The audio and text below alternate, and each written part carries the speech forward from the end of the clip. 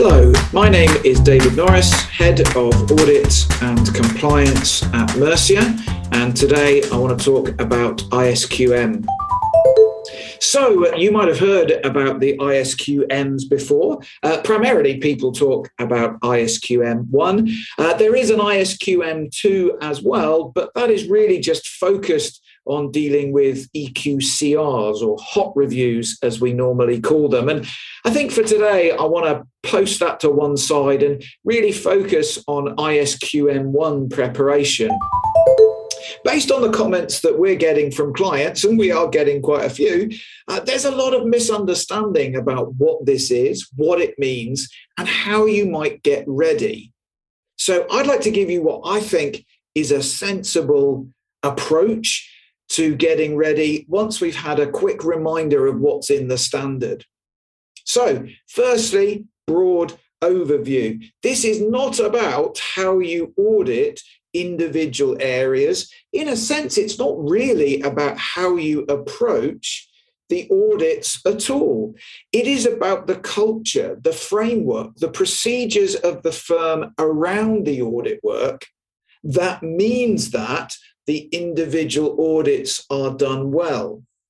The standard itself is broken into 8 different areas, and it's a little bit odd when you think about it. It starts with a risk assessment process. It ends with a monitoring and remediation process. So that's number 1 and number 8. And then in the middle, there are 6 other sections that talk about the objectives for quality that you need. So let's just think about that again. You start with a risk assessment, you end with a monitoring and remediation process, and then the 6 middle sections talk about the quality objectives that you need. And I think that is a really helpful way of thinking about the standard, because that helps us understand how we need to approach preparation for the standard, which, by the way, we must be ready for by the 15th of December, 2022. So if we think about that 8-stage model, number 1 then is this risk assessment process. We cannot think about monitoring and remediation. We cannot think about even what procedures we need to deal with the 6 areas of quality objectives. We can't think about any of that until we've done our risk assessment process. So we need to start by assessing the risk that our firm may not meet those quality objectives. We're getting questions from firms saying, hey, can you come and review our processes? Now, of course, we can, but we can't do that effectively for ISQM until you've done this risk assessment process. So how do we do a risk assessment process? What you do is you look at the quality objectives in the standard, and that will link to the FRC's ethical standard, but you look at those quality objectives. There's a lot of them in the rest of ISQM. There's something like 120, and you say, what are the risks that my firm might not meet those quality objectives? And that could be because of the way we're governed. There's too much emphasis on profit. There's not an ability to delegate. It could be we've got some ethical issues because we've got long periods of engagement or fee dependence. It could be that we've got a very limited audit team, or it could be that we've got very specialist audits. And so we need expert technical knowledge in order to deal with our charities or our pension schemes or our listed clients. We could have geographically diverse clients, and so we've got an issue about communicating with them or component auditors, or we've got internally very geographically diverse home workers or something. And so communicating with them gives us certain challenges. So we need to go through those risks based on our firm, the structure, the size, the client base, maybe the age, the number of auditors, the experience that they've got. And we see how we can deal with those different risks. From that risk assessment, we then can say what our processes and procedures need to be. Now, actually, your existing policies and procedures to comply with ISQC1 might already be nearly good enough. They might need some tweaking. A lot of firms are saying there's things that they do that just aren't written down clearly that they'll need to write down. But for a good firm, your actual processes, what you're actually doing might nearly be there. But there is this documentation process of risk assessing, making sure you've thought about the nature and structure of your firm and your client base, and then assessing those procedures and policies, writing up any that are missing. Then you can say you're ready for the ISQMs. For example, I was talking to one of my firms, and we were talking about one of the quality objectives, making sure that governance, making sure that leadership of the firm puts audit quality above commercial considerations. I said, how are you going to deal with that when ISQM takes into effect? Let's be honest, how do you deal with it now? Because you're a good firm. And they went, well, what happens is we have file reviews, and they are graded. That's what Mercia does. And that gets shared with the whole management board of the firm.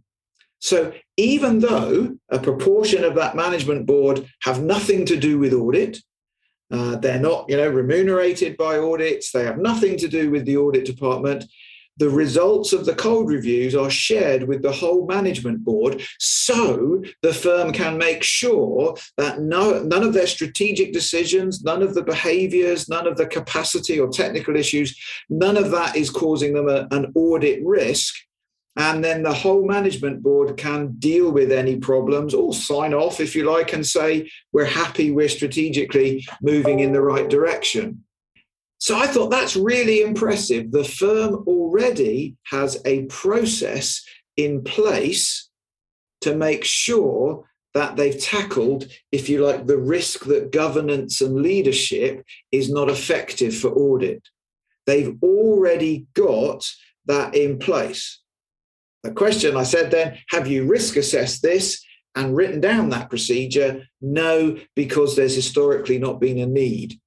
So you might be in that position. You've got great procedures for recruitment, training, quality control, governance, leadership, technical resources, all of the things that are in the standard. But still, there will be some work to do when it comes to documenting ISQM compliance. In terms of helping you do that, you could start with a blank piece of paper and have the ISQM in front of you, and you could go through the standard and you could pick out all the objectives and think about the risks, and you could do all that yourself. If you'd like some help with that, then on our website, on the ISQM part of the website, you can search, and we have a risk management tool, and that is to help you do this, because we've gone through the standard for you. We've picked out the objectives, suggested some risks. Please tailor it, but we have suggested some risks and given some example procedures that you can build on. And for many people, that will be a great starting point for ISQM compliance. Finally, then, I want to talk about Section 8 and the monitoring and remediation process. Now, again, that's not particularly new, I don't think. What they're trying to say is that this is an encouragement to be proactive and to make sure that our processes and procedures and our risk assessment is a live document, and it really reflects the risks, the issues that the firm faces. So how do you do that? Well, let's look at how you do that at the moment. You have procedures for ISQC1, and you then would have a code review process. You would have comments that come out of the code review process, and then hopefully you would respond and say what you're going to do differently. Do you acknowledge the weakness, and what are you going to do going forward? We find that it is often not particularly well documented for a lot of firms. We do the cold reviews. It may or may not generate a written response from the firm, and it may or may not be clear that that's communicated to the rest of the audit team, and it may or may not be clear whether the underlying procedures have ever been updated, and they can end up looking very static. So when we get to ISQM implementation at the end of this year, that documentation, that feed through from monitoring results from a cold review through to communication to the team and amending procedures, that must get much better. So I think we should all be doing it already, but maybe it's just informal in small firms. But we're going to need to see a much clearer link between this is what we found from our monitoring process, these are the outcomes, and this is how we've communicated it and changed our internal processes. One of the ways we need to think about doing that is root cause analysis. And so we're getting a lot of inquiries from firms saying, do the root cause analysis. Can Mercia do it? Let's do some to get ready. Well, root cause analysis is always great, and the institutes do ask for that already when they do monitoring reviews. So it is a small part of preparation for ISQMs, because I think you've got to do your risk assessment and procedures first. But I totally accept that root cause should be best practice going forward. But let's just clarify what it is and who can do it. And so root cause analysis is taking a file, thinking about the weaknesses, and then asking in a non-confrontational, non-blame way with all of the audit team, why do you think this happened? Not why do you think this happened, you're in trouble, but why do you think this happened? How can we fix this root cause? So it's not saying to someone, you did it wrong, you're in trouble. How can you do this wrong? You mustn't ever do it again. It's, come on, why didn't you understand how to do a group audit? And it's the person, say, not being defensive, but just in all honesty saying, actually, I just don't really get it. We haven't had much training. Maybe the audit system's not detailed enough. I just struggled, but we didn't have time to deal with it, and I didn't know what to do. So the root cause might be ineffective planning or ineffective standard templates for this kind of client. The root cause might be lack of training on this particular area. So we are going to implement perhaps some new audit programs, change our processes, and we're going to roll out some training for the whole audit team or for anyone dealing with group audits. So root cause analysis is not particularly rocket science, but it is an analysis of what went wrong, looking for something that is a sort of systemic weakness across the firm. It's done once the cold review has been done, the weaknesses have been owned and acknowledged, and it is then something that you try and do going forward. So can Mercia help? Of course we can help, but we can't get you the answer. You can't sit one of my reviewers in a room and say, find the root cause. No. Ultimately, the firm will need to honestly work out what went wrong. But certainly we could be the interviewer. We could be the person that asks those questions. Is root cause analysis mandatory? It's not quite clear in the standard whether it is absolutely mandatory. But you know what? It is, I think, so encouraged that it is something every firm should do. It doesn't have to take that long, but I do suggest it should be slightly separate from a file review where you're trying to find fault. We're trying to fix the file and work out our weaknesses. A root cause is trying to encourage conversation, openness, and look for systemic weaknesses.